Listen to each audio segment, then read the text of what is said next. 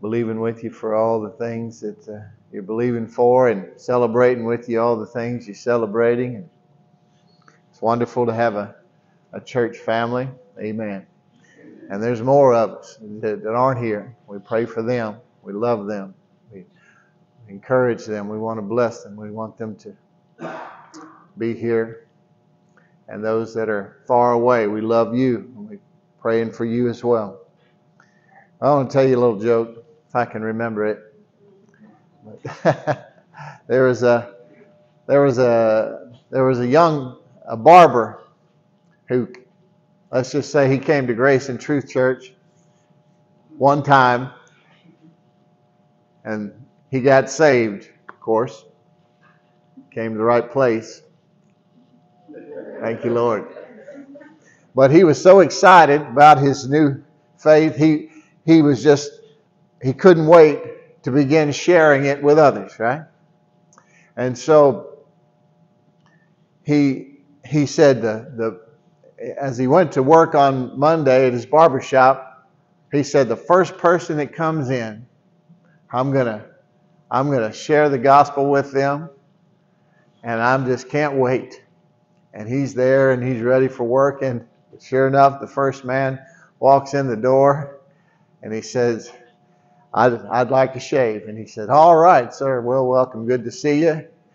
And he says, I just have a seat right over here in the barber chair, and I'll be right back. And he runs back into the back, and he says a quick prayer. He's like, Lord, the first customers come in, and just like I said, I'm excited. I'm going to share the gospel with them.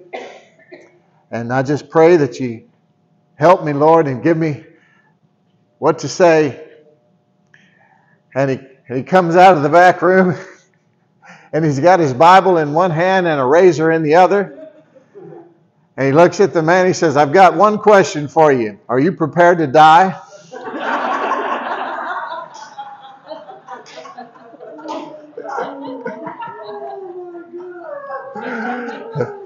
So he needs to keep coming for a few weeks. We'll get sorted out, but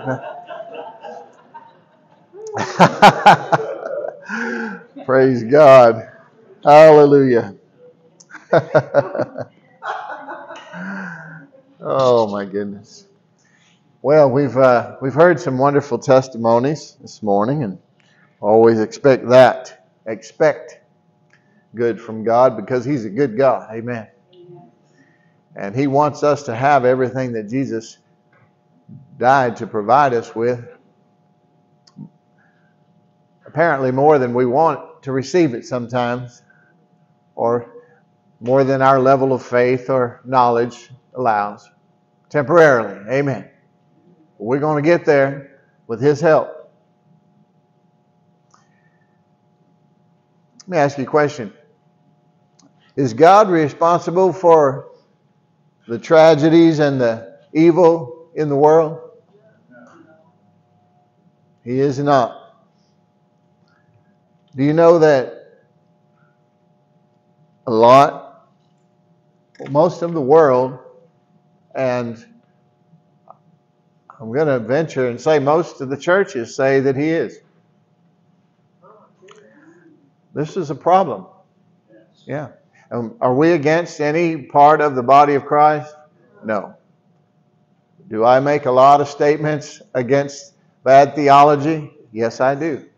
But it's not in hatred, it's in love. Because I'm trying to kill sacred cows that have been raised up in the churches. Amen. And that's all. We love everyone, especially the body of Christ. You have red heifers? In all the parts. We have red heifers in Texas. They're celebrating in Jerusalem. I did hear about that.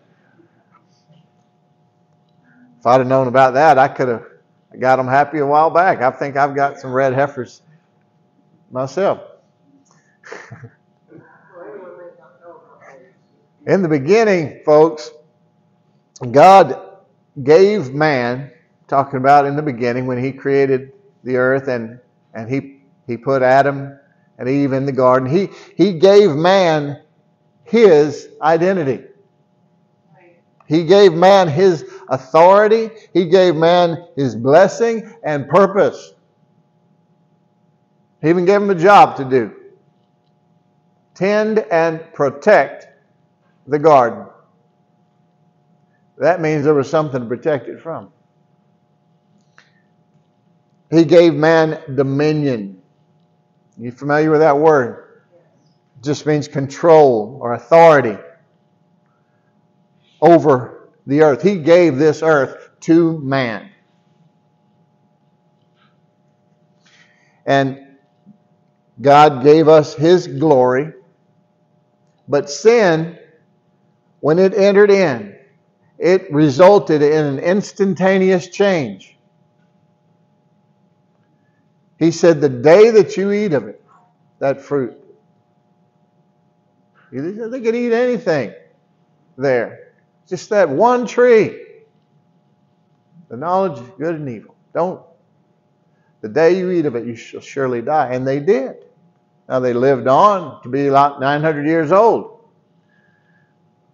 Adam did, but they died spiritually.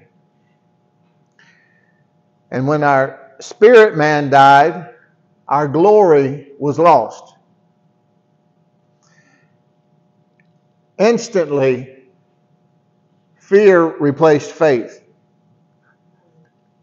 I'm not laughing at that. I'm laughing at the joke I told a couple weeks ago about the little boy who found the leaf in the Bible, the family Bible. He said, I think I found Adam's underwear.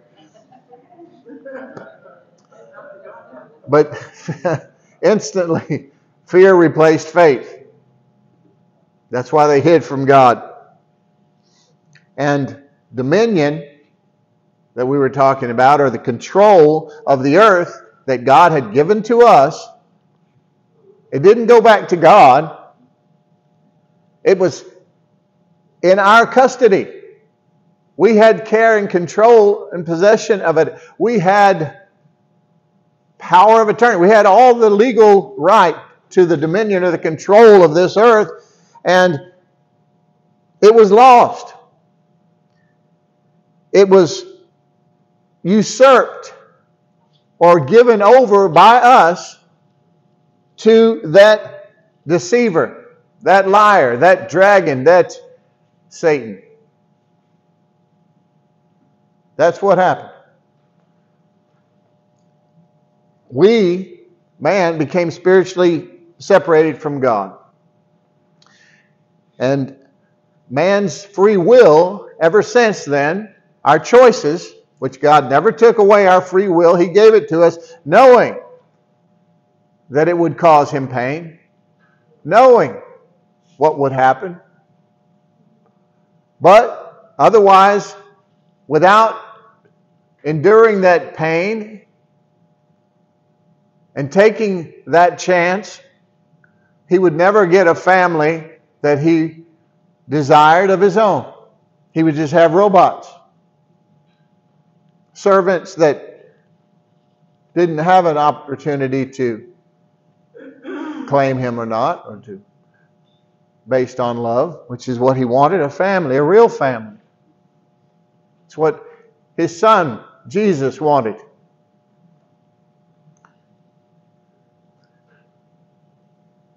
Cain killed Abel, right? It's an example of our free will. Bad choices. Well, why did God allow that? People say. Did God allow that?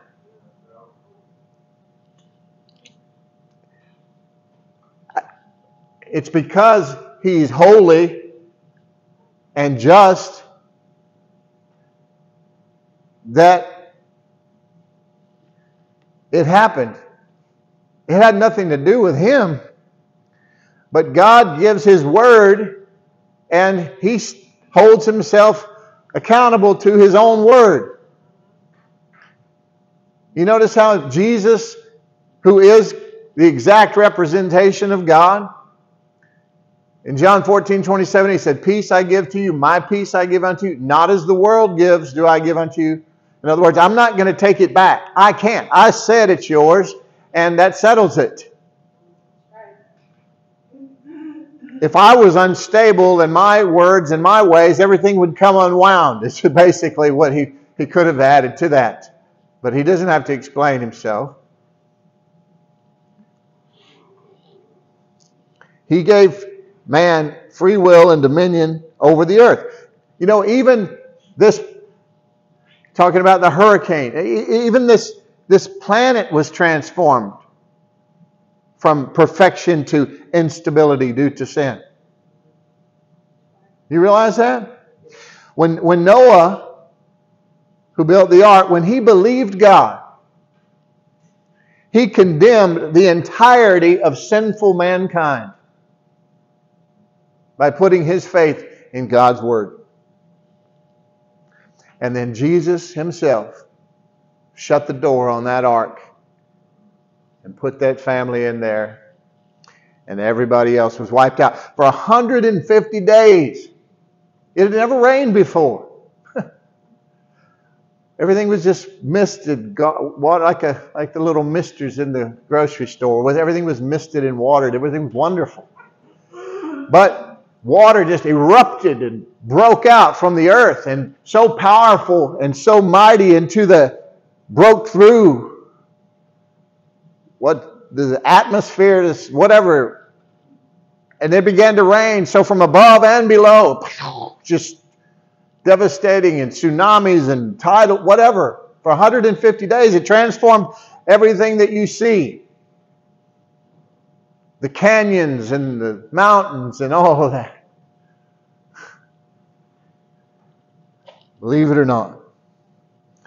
So we endured that catastrophe of water here in the earth, and it left the world as we know it now. It even turned on its axis a little bit. So the world is even just a remnant of its former self, just as sin did to the creation of mankind.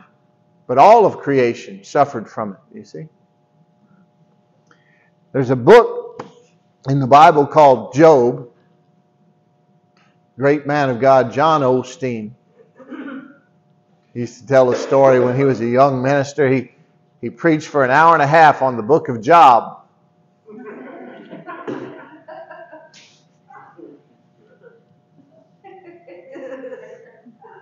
Yes, there's hope for me. Praise God. If we were a defeated, unbelieving, faithless church, we could just stop right there. I could read you the first 30 some odd chapters of Job and let you hear the deceiving doctrines and deceptive theology and ideology and the wrong accusations made against God and the crazy thinking of man regarding God apart from the grace and truth found in Jesus Christ. Jeremiah 10:23 says, I know the way of man is not in himself. It is not within man who walketh to direct his own steps. Jeremiah got it right. It's not up to us. We'll foul it up every time apart from God. If you're going to read the book of Job, which in South America, the book of Job, it's really more highly regarded than the Gospels of Matthew, Mark, Luke, and John. And it's made for some terrible, terrible theology, folks. You have to have revelation knowledge from God. You have to have the help of the Holy Spirit. You have to have understanding and context when reading this Bible so that you can rightly divide the Word. Otherwise, you can make it say anything.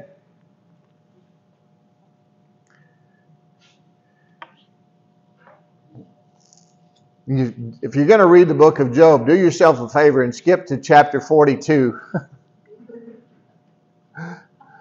See, in the beginning, try not to go there because I have too much. But in the beginning, it talks about Job, who was a good man, a good and righteous man. And and he did what he thought was best regarding God. In other words, God was on his mind, and he wanted to please a God that he knew was there. Okay? So basically, just saying that because he didn't have the Bible. This was the oldest book in the Bible, most people think. And so he could have been, it does mention the patriarchs, but it doesn't, so it could have been after Abraham, but we don't know. But it's old. But it talks about how he was wealthy. And, well, let me just mention a couple of things. I may not get to everything I want to talk about today, but I thought the Lord wanted. But I think we'll just. There was a man. This is Job, starting in the beginning. There was a man in the land of Uz. Where are you from? Uz. Whose name was Job. And that man was blameless and upright, one who feared God and learned and turned away from evil. Okay. There was born to him 7 sons and 3 daughters. Remember that. 7 sons and 3 daughters. He possessed 7,000 sheep, 3,000 camels, 500 yoke of oxen, 500 female donkeys, and very many servants, so that the man was the greatest of all the people of the East. His sons used to go and hold a feast in the house of each one on his day, and they would send and invite their 3 sisters and eat and drink with them. And when the day of the feast had run their course, Job would send and consecrate them, and he would rise early in the morning and offer burnt offerings according to the number of them all. For Job said, "It may be that my children have sinned and cursed God in their hearts." Thus Job did continually. So he was religious, but it wasn't based on any real knowledge. I'm trying to just put this in a cliff notes sort of for you. So what happened was Satan. Well, let me just keep reading. Now, there was a day when the sons of God came to present themselves before the Lord, and Satan also came among them. The Lord said to Satan, "From where have you come?" Satan answered the Lord and said, "From going to and fro on the earth and from walking up and down it." And the Lord said to Satan, "Have you considered my servant Job?" And really in the Hebrew it says, "Have you set your eyes on Job?" In other words, he was inquiring. Have you looked at Job? And have you considered my servant Job, that there is none like him on the earth, blameless and upright man who fears God and turns away from evil? So God was just really bragging on Job. He wasn't sicking the enemy on him. Then Satan answered the Lord and said, "Does Job fear God for no reason? Have you not put a hedge around him and his house and all that he has on every side? You've blessed the work of his hands, and his possessions have increased in the land. But stretch out your hand and touch all that he has, and he will curse you to your face." And the Lord said to Satan, "Behold, all that he has is in your hand." Listen, he wasn't saying, "I give you all that he has." Who did that? In other words, it's already, everything he has already under your domain, your dominion, because man gave it to you. So that can fix a lot of bad theology, just understanding that right there. Nevertheless, Satan goes and he destroys everything that Job has. And there's one more barrier had to be removed. And then he goes and he actually takes the lives of his children. He destroys all of their homes and all of the animals and everything he had in his possession. And God told him, don't touch Job's life. But he did put sickness upon him. Great sickness. It was really bad. Let me see here.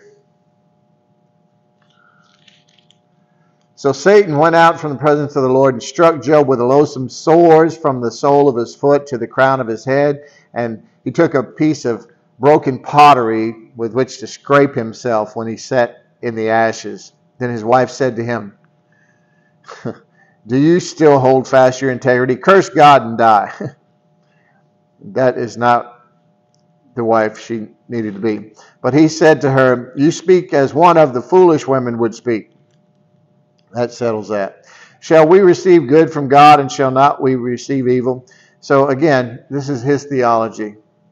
And all this, Job did not sin with his lips, or he did not accuse God. The fact is, though, that was up until that point. Up until that point. Because there's a lot of doctrine based around Job.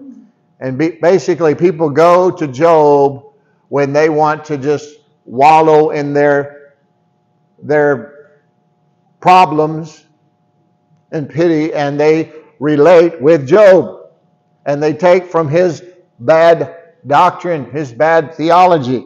Because he accused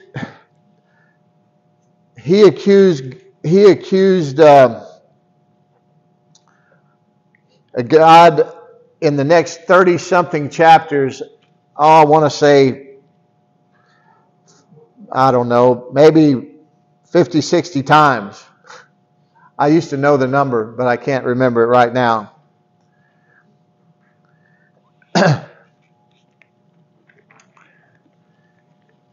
But here's the thing. In the end, because it goes on for 30 some odd chapters there, where Job talks and his three friends, and then finally a fourth friend come in, and they all offer their religious wisdom, supposed. And it's all about God and accusing Job, and just different things. They accuse God, they accuse Job, and it's all wrong. With some truth mixed in. Remember, the enemy will always mix in a little truth. And then God has his say, finally. After 30 some odd chapters, in 38th chapter, God finally speaks. He says, "Okay, y'all have all had your say, now listen here." And he sets them straight, and he talks about himself, and he gives some truth about himself. And if you're going to just start reading there, read the first chapter, and then start in the 38th chapter and skip all the nonsense that they say. Or if you do read it, when you read it, realize that this is not God talking. It's all Scripture, but it's supposed to be for us to find and see it and say, look, apart from God, look what will happen to us. This is how terrible doctrine and theology is created, with just the wrong thinking of man, apart from God. In the end of the book, which is the best part, and I'll go back over there and just read that last page. Really got off here, but I said too much about it not to finish what I started, so I'm trying to fix it. Most people think that this affliction of Job only lasted about 9 months. Now, I mean, that's not fun if you're in the midst of that fire. But the whole thing went on for about 9 months. And then look what happened. In the 42nd chapter, Job repents of his foolish talk. This is important. And all this conjecture about God, not to mention his 4 religious friends, right? And then God has his say in the 38th chapter, and it's all awesome. Then in the end, God restored Job to total health and blessed him. It says here, and the Lord restored, the 10th verse of the 42nd chapter, and I'll get back on track here. And the Lord restored the fortunes of Job when he had prayed for his friends. And the Lord gave Job twice as much as he had before, Then came to him all his brothers and sisters and all who had known him before and ate bread with him in his house. And they showed him sympathy and comforted him for all the evil that the Lord had brought upon him, it says, which is again wrong. And each of them gave him a piece of money and a ring of gold. And listen to this. And the Lord blessed the latter days of Job more than his beginning. And he had, remember in the beginning, 7,000 sheep, 3,000 camels, right? So in this now he had 14,000 sheep, double, 6,000 camels, double, 1,000 yoke of oxen, and 1,000 female donkeys. And he also had 7 sons and 3 daughters. Interesting. Why is that interesting to me? Didn't acquire more children? Huh? Didn't have double children? Except for the kids, right? Why? I think he did. He did because he had them first, and then they came again. That's good. Yeah. The kids are never truly lost, were they?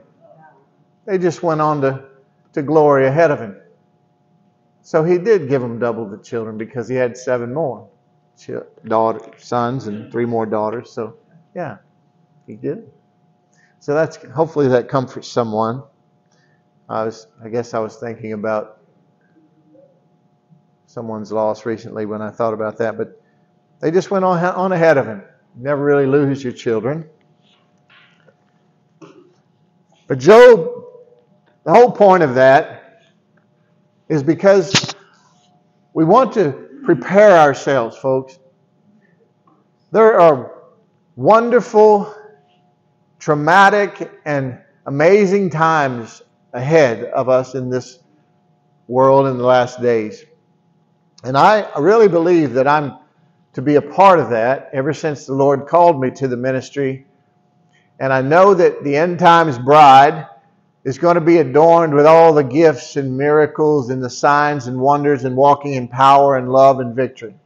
And we'll be out there to help, to heal, empower, love, and prosper this hurting world and to build the kingdom.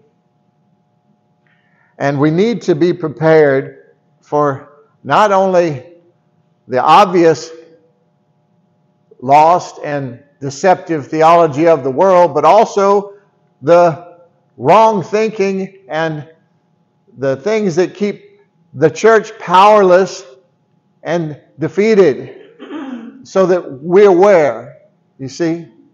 Not that we come against any of our brothers and sisters in Christ, but even in the Bible, some Christians would come together, some believers, and some of them would take the others and go show them, teach them a more excellent way. They would, in other words, hey, let us visit with you. We want to, you're doing great. You're out there spreading the word about Jesus, but let us help you with that. There's some things you're lacking, they're missing, and that's where you can really help and love. If you're praying for those doors and windows of opportunity, God will give them to you. Like I said, the worst thing you can do is just go and be combative and act like you're someone's enemy, or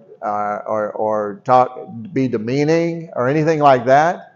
But if you really want to be a blessing to someone and they do love God, then His truth will always make an impact on them, and you will be able to find ways and times and windows and doors of opportunity to share that with them. And even if they don't receive it from you right then, you've planted a seed, and God will send someone, as long as, because we're always praying for what? Not just the hurting people of the world, but for what? The workers to go out into the harvest field. So we're praying for those ministers and missionaries and evangelists and pastors and teachers and prophets and apostles, right? Because they will go and water that seed that you planted. Amen. Glory to God. Job didn't have really any knowledge of Satan. That's why they blame God. They blame God for all the bad stuff. In the Old Testament, why wasn't, you see in Ezekiel, and there's some places where in type and shadow Satan is, and then he's mentioned in Job, but in type and shadow a couple of other places, and that's it. Why? They had no power against him. Why tell someone about this big monster that they don't have any authority or power to help? Their only help was going to be found in God, you see. Job didn't have the Holy Spirit. The Holy Spirit was only given even in the old covenant, and he didn't have a covenant. That's another thing he didn't have. He didn't have a covenant with God. And he didn't have the Holy Spirit. And he admitted that he knew only what he had heard others say. There's a scripture in there, and you'll find it if you go and read Job now. But he says, I have only heard, when he repented, I believe it's in that chapter, when he says, when he's repenting, he says, I only repeated what I had heard from others about you, but now I see how wrong I was. You see that? And that's how wrong it will be usually when you just go by if you're listening to the wrong stuff. And it's important. You see?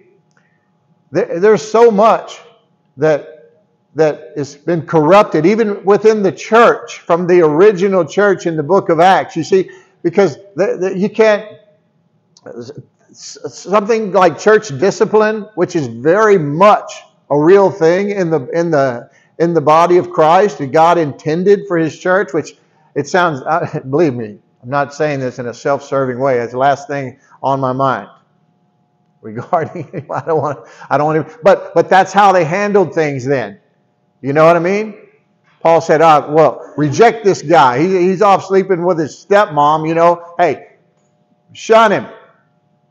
Turn him over to Satan for a while, for destruction of his flesh, so that then, and then he tells him, okay, now restore him and love on him so that he's not overwhelmed by grief and he's repented. And see, this was effective. Can you do that today? Absolutely not. Why? Well, I had to pass 15 churches to get here this morning. They're just going to go to the next one. Hey, half of them don't come to learn anyway. I'm here because God sent me to fix things. But nevertheless, I'm just making a point, and maybe it's not a good one. But I'm just telling you that we need to find out what God says. And if God said it, that settles it. And make sure we're rightly dividing the word. Hosea 4:6, here's what happened to Job. My people are perishing for a lack of knowledge. A lack of knowing me is what God says. But turn to Colossians 1. Let's look at us. Colossians chapter 1, verses 9 through 14. And so, from the day we heard, we have not ceased to pray for you, asking that you, all of you, and me, may be filled with the knowledge of His will. Look at that. Thank you, Jesus. The knowledge of God's will in all spiritual wisdom and understanding. Hallelujah. So as to walk in a manner worthy of the Lord, fully pleasing to Him, bearing fruit in every good work and increasing in the knowledge of God. Look at that.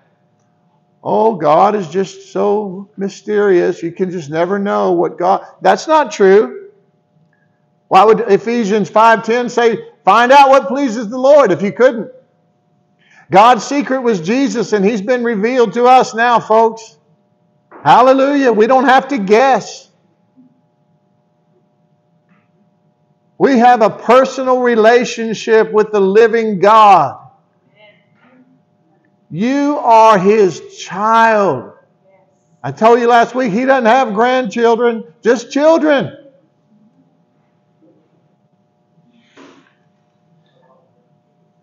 He says we can run boldly into the throne room of grace, a place where even the high priest couldn't go but once a year before, even for 1,500 years in the covenant, just between Israel the Hebrews and God. That wasn't even with the rest of the world, folks. That was never with us. We were never under the law.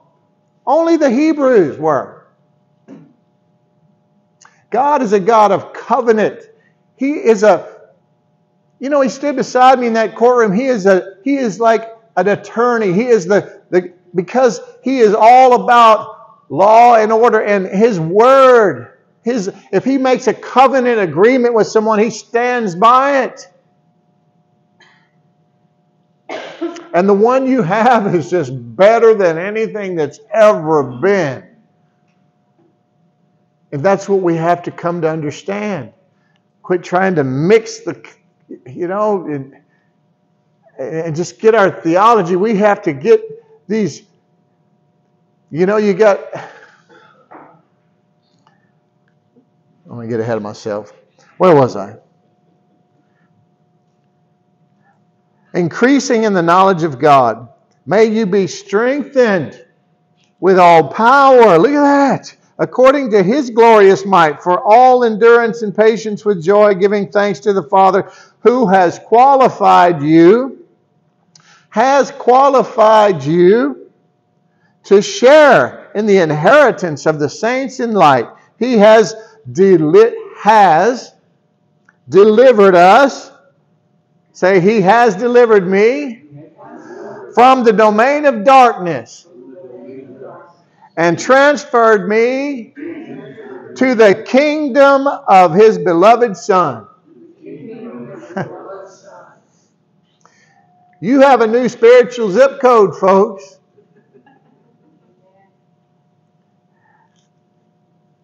Yeah. And it's the best address you could ever have. In whom we have redemption, the forgiveness of sins. We receive knowledge from God, and we're strengthened with power, and rescued from the dominion of darkness, and brought into the kingdom of light. In Jesus, we're redeemed. That means we've purchased, blood-bought children. The precious blood of Jesus Christ has purchased us, which made us to be forgiven and made righteous and holy in God's sight.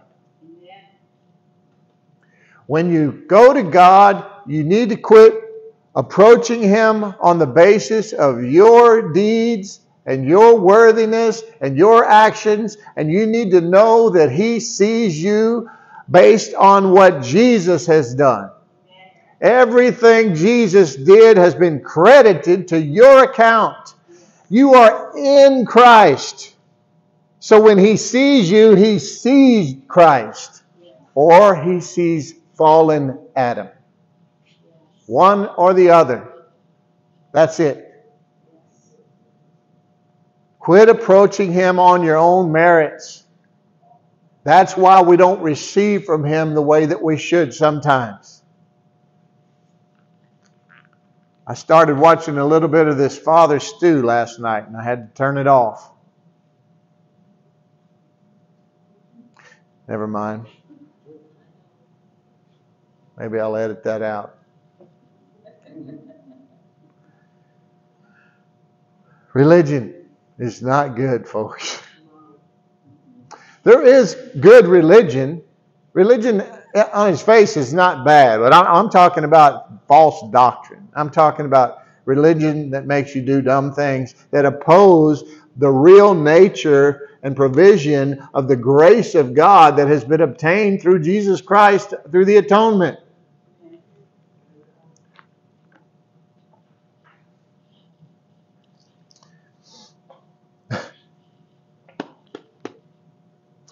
Matthew chapter 7. Let's just go there. Holy Spirit, just have your way. Just sew this tapestry together in a beautiful way that you do, Lord. Have your way. This is your church, Lord God. Matthew chapter 7, verses 24 through 27. And it's telling us, Jesus is speaking here, and He's telling us to build our house on the rock. Well, we know that the Israelites in the desert, they had a pet rock, folks. And that water would come from that rock. And that's a picture of our Lord Jesus Christ. Amen. He is our rock. But listen, I want to tell you this parable talking about a storm coming into Florida. Praise God. We just thank you, Lord, for protecting all life and property there. And then it turns and goes away. In Jesus' name. Verse 24 of Matthew chapter 7. Everyone then who hears these words of mine and does them. Everyone who hears these words of mine, this is Jesus talking, and does them, will be like a wise man who built his house on the rock. And the rain fell, and the floods came, and the winds blew and beat on that house, but it did not fall, because it had been founded on the rock. And everyone who hears these words of mine and does not do them will be like a foolish man who built his house on the sand. And the rain fell, and the floods came, and the winds blew and beat against that house, and it fell, and great was the fall of it. Folks, building on the rock means building on Jesus and making the foundation of your life on doing the Word. Isn't that what he said? Everyone who hears these words of mine and does them, that's the one who put his house on the rock.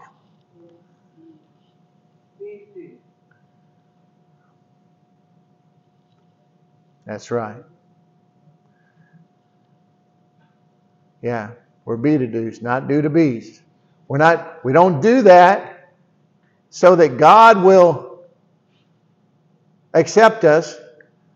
We do that because it's the wisdom that God gave us to protect us against this and in this fallen world. Yeah. Obtaining revelation knowledge. That's how he's building his church on, remember, not on Peter, not on that rock, but on the rock of revelation knowledge. And applying it to our lives.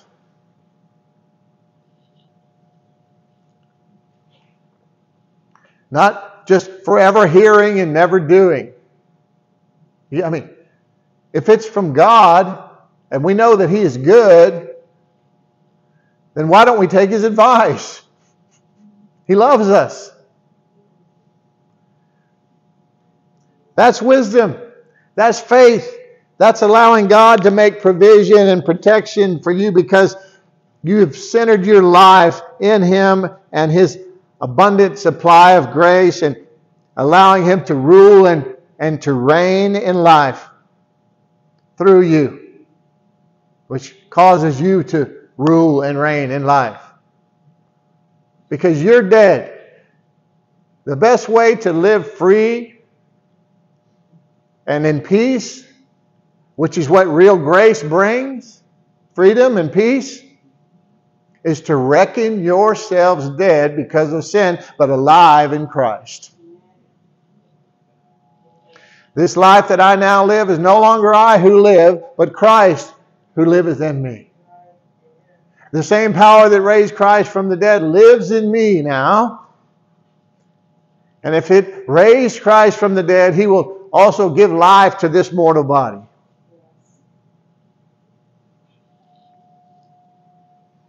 Praise God.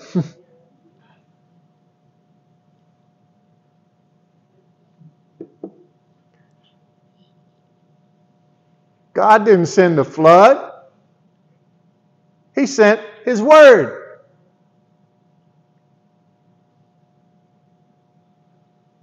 Amen.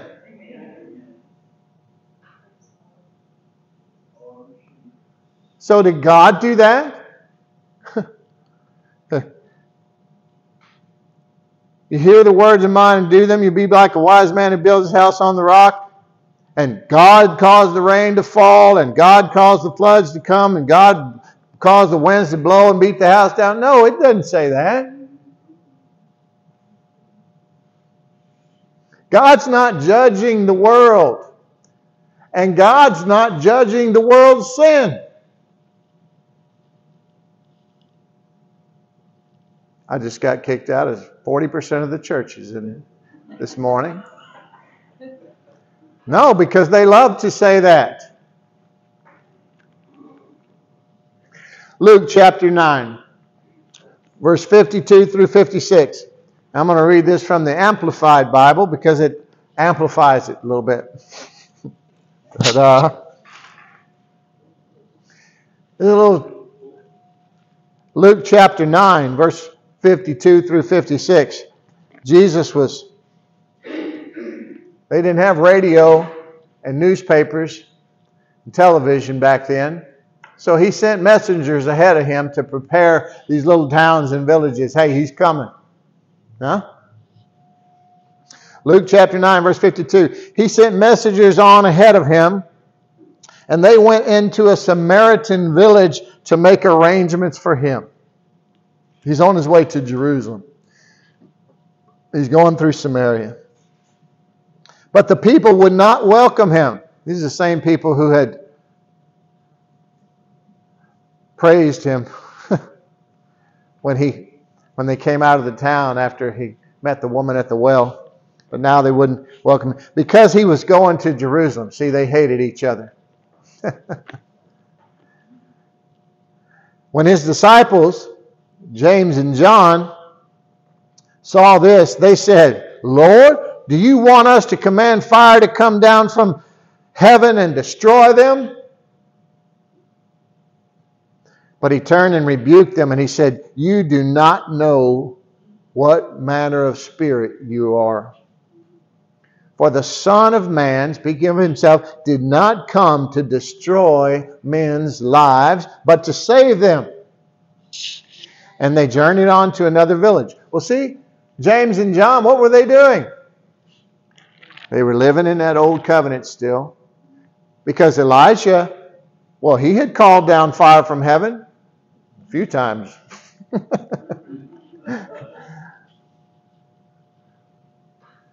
Hadn't he? In 1st and 2nd Kings. But Jesus was saying, no more. That's over. I came to do away with that. Matthew 24, verse 7. Jesus says, "For nation will rise against nation, and kingdom against kingdom, and there will be famines and earthquakes in various places." Not God causing it. Didn't we establish that? It's fallen man. They're going to fight.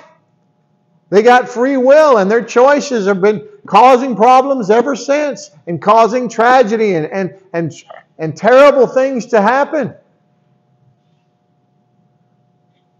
The fallen earth continuing to devolve as hurricanes and earthquakes and all these things happen, huh? We could talk about Sodom and Gomorrah. We could talk about the great flood some more. We could talk about the wages of sin and death that it talks about in the Bible. And that's in the New Testament, that the wages of sin is death. But I just want to challenge you to think of that through the new covenant lenses of grace. For this church era, this time in which we live, that think of that as just basically the flesh, the law of sowing and reaping in place. Okay? Instead of thinking of eternal damnation.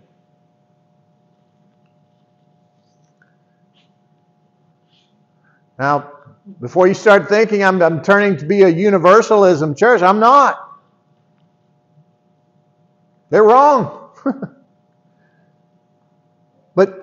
But I want to just show you some things so that you start to understand your identity and what Jesus has done and what Jesus has provided for you and where we are at in the history of mankind. Look at John chapter 5, verse 22. John chapter 5, the Gospel of John chapter 5, verse 22. This is Jesus talking. And Jesus is the exact representation of God, the Father. I only do what I see my Father do. Acts 10:38. Jesus of Nazareth was anointed with the Holy Ghost and with power, and he went about doing good and healing all who were oppressed of the devil. He's the exact representation of the Father. Same yesterday, today, and forever. His mind, his heart has always been toward grace. Always. I can even prove that through Scripture. There's never enough time. John 5:22, Jesus said, "For the Father judges no one, but has given all judgment to the Son." God is not judging sin. God is not judging America.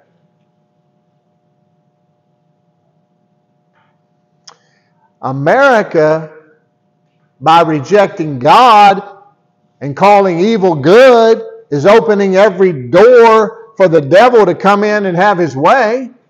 Yes? Did God do that? He certainly did not.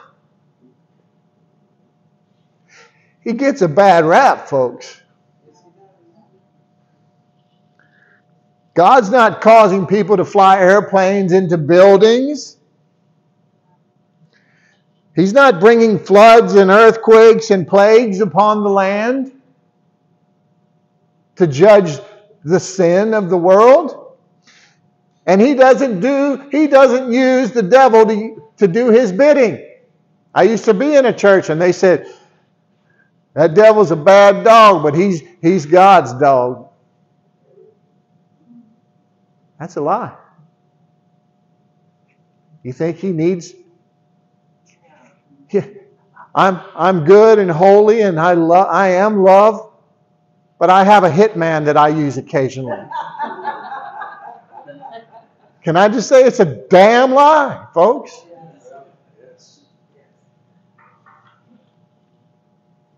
Do you see how ridiculous it is? And the things I'm speaking against and acting like I have to convince you, and I know I don't, but I just want to get it in there because these are things I'm speaking against it. And I would say the majority of the churches in this country, they think those things are true.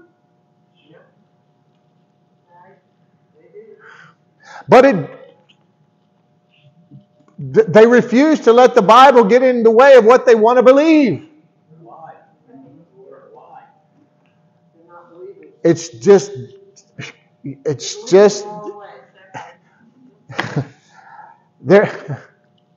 we're going to get into some of that. I can't be so all over the place. I have to make specific points and just drive it home. God has just been talking to me about certain things, and He wants to go so far. And then I look around and I see, every week, half or a third of us missing, and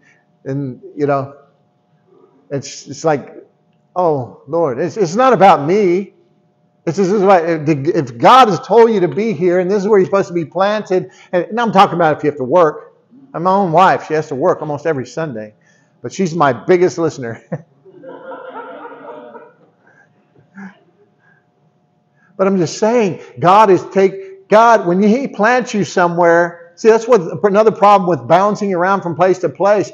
I mean, if God has a new season for you in a new chapter, I'll get excited with you about that. The same with the reason you come. Oh, wonderful. What did God say? Oh, well, I'm leaving because I'm mad at this other. Hold on, let's talk. Let's talk about this. You got to fix that. The same way if you're leaving for that reason. Come on, please talk to me again. Or if you've told me you don't want to talk, well then that's your, I'm going to respect that. But I'll pray for you until one day hopefully you will come back, and because I can help you. And that's all I care about. All I care about. When I stand before the Lord, He says, well done, good and faithful servant. And not just, well, I guess you're done.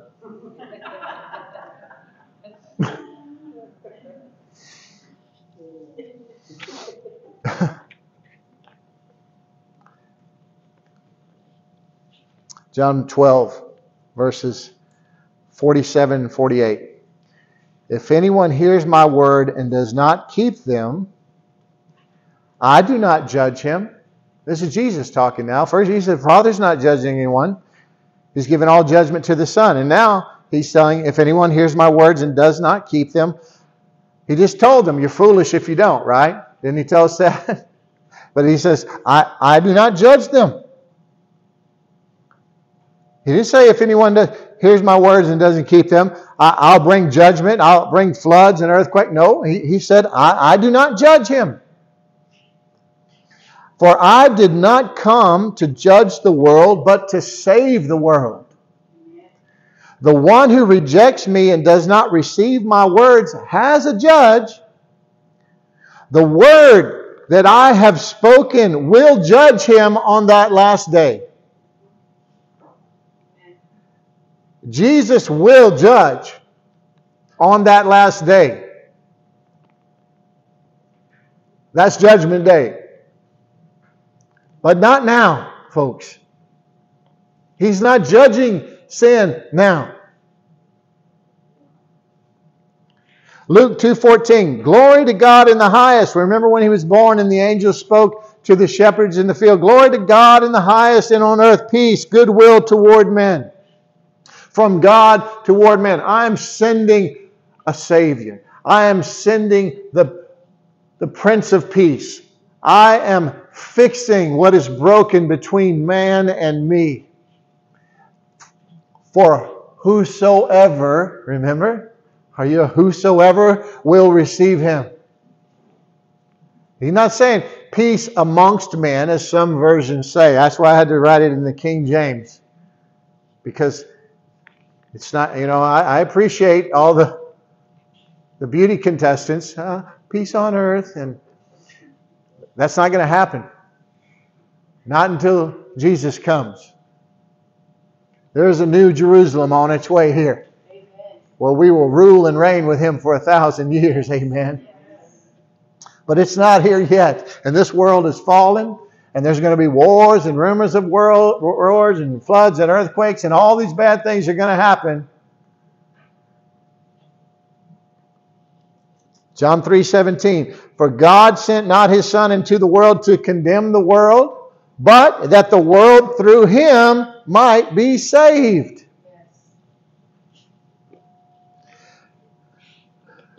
Now look, here's where Jesus took up His ministry in Luke chapter 4. And I'm almost done here. I don't want to be, but I'll find a way to. Luke chapter 4, verses 18 and 19. Jesus stood up in the synagogue and they handed Him a scroll of the prophet Isaiah. And He says, the Spirit of the Lord is upon me, because He hath anointed me to preach the gospel to the poor. He hath sent me to heal the brokenhearted, to preach deliverance to the captives, and recovering of sight to the blind, to set at liberty them that are bruised, to preach the acceptable year of the Lord. And He rolled up the scroll and He handed back to the attendant and sat down. Hey, listen, if He would have went on, He would have been talking about the judgment of God. But He stopped, because right now we are in the acceptable year of the Lord, folks. Judgment will come later, but grace is here now. Take advantage of the opportunity to share the love and the life of Christ. No sin is being imputed or counted against us now. We all have access to grace by faith.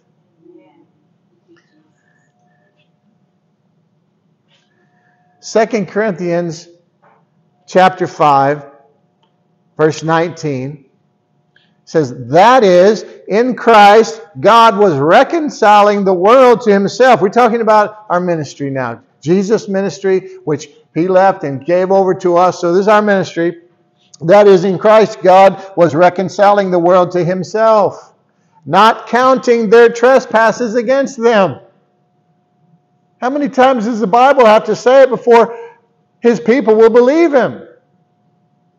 And entrusting to us the message of reconciliation.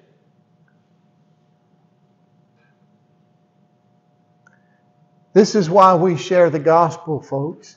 This is why I preach. This is why we give our testimony.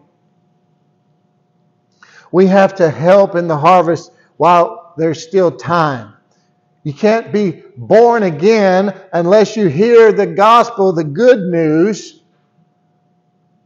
I was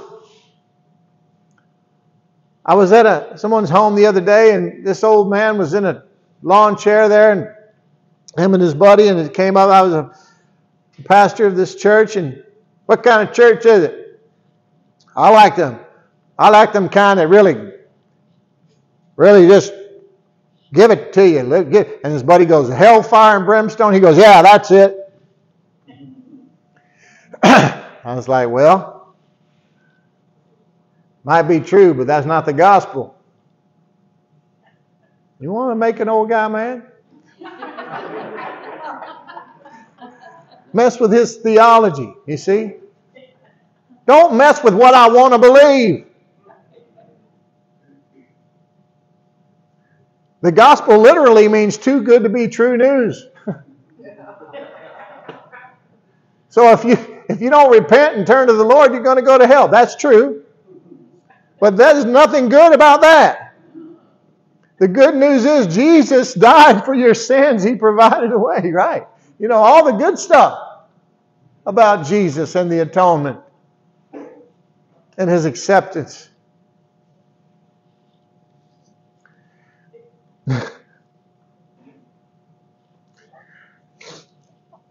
Isaiah 53. Have I got a few more minutes? Okay. Isaiah 53, verse 10, 11 says, yet, this is the good news, okay? This is the Old Testament prophesying, Isaiah prophesying about what God the Father was going to do with his Son Jesus. Yet it was the will of the Lord to crush him, speaking of Jesus. Isaiah 53, verses 10 and 11. Yet it was the will of the Lord to crush him, speaking of Jesus. He has put him to grief when his soul makes an offering for guilt. Jesus' soul made an offering for guilt. Whose guilt? The guilt of the whole world, folks. He shall see his offspring. He shall prolong his days. The will of the Lord shall prosper in his hand. Out of the anguish of his soul he shall see and be satisfied. By his knowledge shall the righteous one, my servant, make many to be accounted righteous, and he shall bear their iniquities. Jesus' sacrifice on the cross satisfied God's judgment for the sins of the whole world. 1 John 2:2 says, he is the propitiation, which means payment, for our sins, and not just for ours only, but also for the sins of the whole world. His blood was the atoning price to redeem or purchase every person who ever lived for all eternity. But they have to receive it. It doesn't happen automatically. It has to be received. They have to receive Jesus as their Lord and Savior. They have to put their faith, their trust in this grace and receive it. And folks, we were born to seek God. That's what we're here for. This is eternal life, that they know you, the one true God, and your Son, Jesus Christ, whom you have sent. How do you know him? He said, when you seek me with all your heart, you will find me. We were born to seek God. 2 Corinthians 6 verses 1 and 2 says, working together with Him, then we appeal to you not to receive the grace of God in vain. If He's telling you, He's appealing and urging you not to receive the grace of God in vain, it means that you can. Yes. For He says, in a favorable time, which is now. That's now, right? This is the year of the...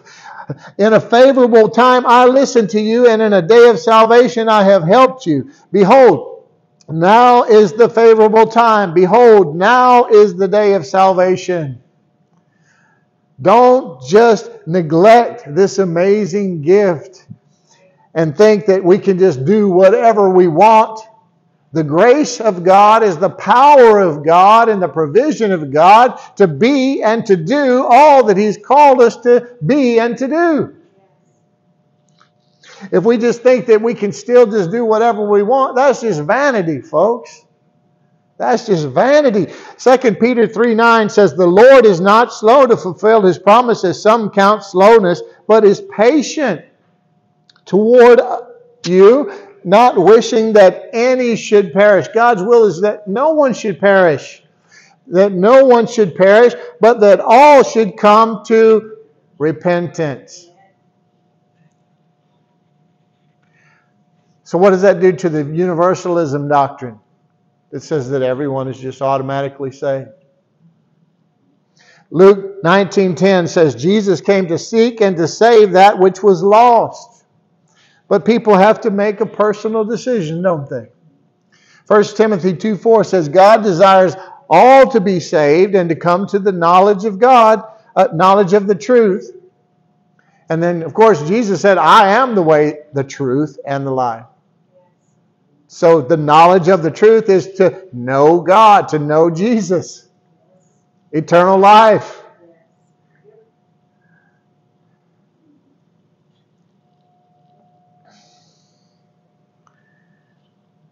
John 18, verse 8 and 9 says, and when He comes, Jesus was promising that I'm going to leave now.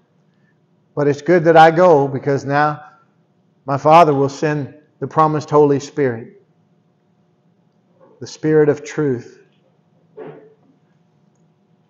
Jesus is with us now by agency of the third person of the Trinity, the Holy Spirit, right? And when He comes, the Holy Spirit, He will convict the world concerning sin and righteousness and judgment. Concerning sin, because they do not believe in Me. That's the sin that remains. All sin now is a symptom of unbelief in Jesus' perfect sacrifice. All sin. His perfect sacrifice, His perfect provision for our lives and our eternal destiny. That's why this universalism, and the reason I'm mentioning it is because it's very, very, very popular, folks. Why? It fits everyone's lifestyle.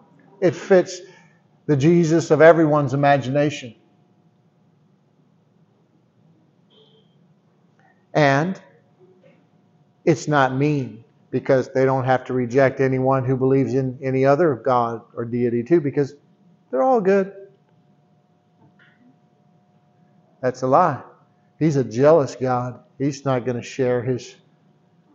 Why would He send His Son to die that way, just to be one of the ways? So, it doesn't add up. And I'll just touch on this because I'm not going to have time to teach or anything on it, and I wasn't planning. But Calvinism, how many of you are Calvinists? How many of you even know what that is? Any tulip lovers in here? I like tulips. But there's a 5 points of Calvinism. It's called tulip, but anyway. And they're all bad. And then there's different points of Calvinism. You're 1 point, 2 point, 3 point, 4 point, 5 point Calvinist. Most of you are probably at least 1 point Calvinist. It's all bad theology, folks. And I'm not... It just has various degrees. It's all bad. They all hurt people is why I'm telling you this. Another time. Predestination is one of them. The sovereignty of God is the worst of it. It's just where, well, whatever happens, que sera, sera. Whatever happens, that's what God wanted to happen. Leaves people helpless and hopeless. Leaves people helpless and hopeless. And it's convenient theology from the pulpit. Yeah. Here's our message, and I'll just finish here. Our message is that God is patient and loving and wanting all men to turn to Jesus. But it has to be a matter of their free will. See, that's one of the other points of Calvinism. They say that there's a certain elect that God predestined, and they can't even help, they can't even resist the grace of God. Have you ever resisted the grace of God? You can't resist it, can't you? Even though you're all born again believers, you can resist the grace of God. Nevertheless, it has to be a matter of free will. And it has to be a continued life of faith, which will produce growth and fruit in character and in building the kingdom. And that comes as not as a means to obtain favor and acceptance from God, but as a byproduct of the personal relationship, the one-on-one relationship between you and our Lord and Savior Jesus Christ. Amen. Not a relationship through somebody else for you.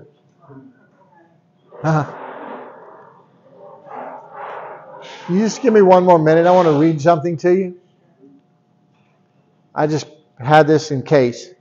But a great minister, a really, really awesome man of God, he recently sent this, and he wrote this, and he entitled it, Do You Enjoy God? And it reminded me, I said, that sort of sounds like I'm very familiar with this. Anyway, it says, one of the most faith-building and liberating seasons in my life was when I realized I could enjoy my walk with God and enjoy His fellowship. Psalm 16:11 says, You will show me the path of life. In your presence is fullness of joy. At your right hand are pleasures forevermore. Rather than approaching God from a position of unworthiness, guilt, or need, I one day realized that God loves me. Not just theologically, and wants to walk and talk with me just as He desired to do with Adam and Eve. Soon my joy increased, my peace increased, and my faith increased. I began to get free from a lot of religious bondage that I wasn't even aware I still had. I became free to enjoy God. And in that freedom, I found that believing Him was easy.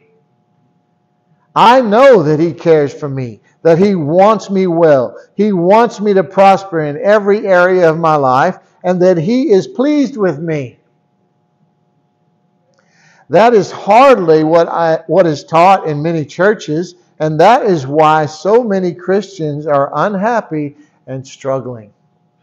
And whoever trusts in the Lord, happy is he, says Proverbs 16:20. A good way to measure your true relationship with God is to see if you are living from a foundation of joy, or if worry, fear, uncertainty, and guilt are with you constantly. You may need to believe something new about yourself and about God. You may need to know Him. Acts 2:28 says, You have made known to me the ways of life. You will make me full of joy in your presence. Psalm 34:4-8 says, I sought the Lord, and He heard me and delivered me from all my fears. They looked to Him and were radiant, and their faces were not ashamed.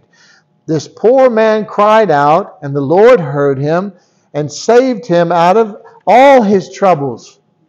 The angel of the Lord encamps all around those who fear him and delivers them. Oh, taste and see that the Lord is good. Blessed is the man who trusts in him. He ends by saying, seek him and let him deliver you from whatever bondage keeps you down.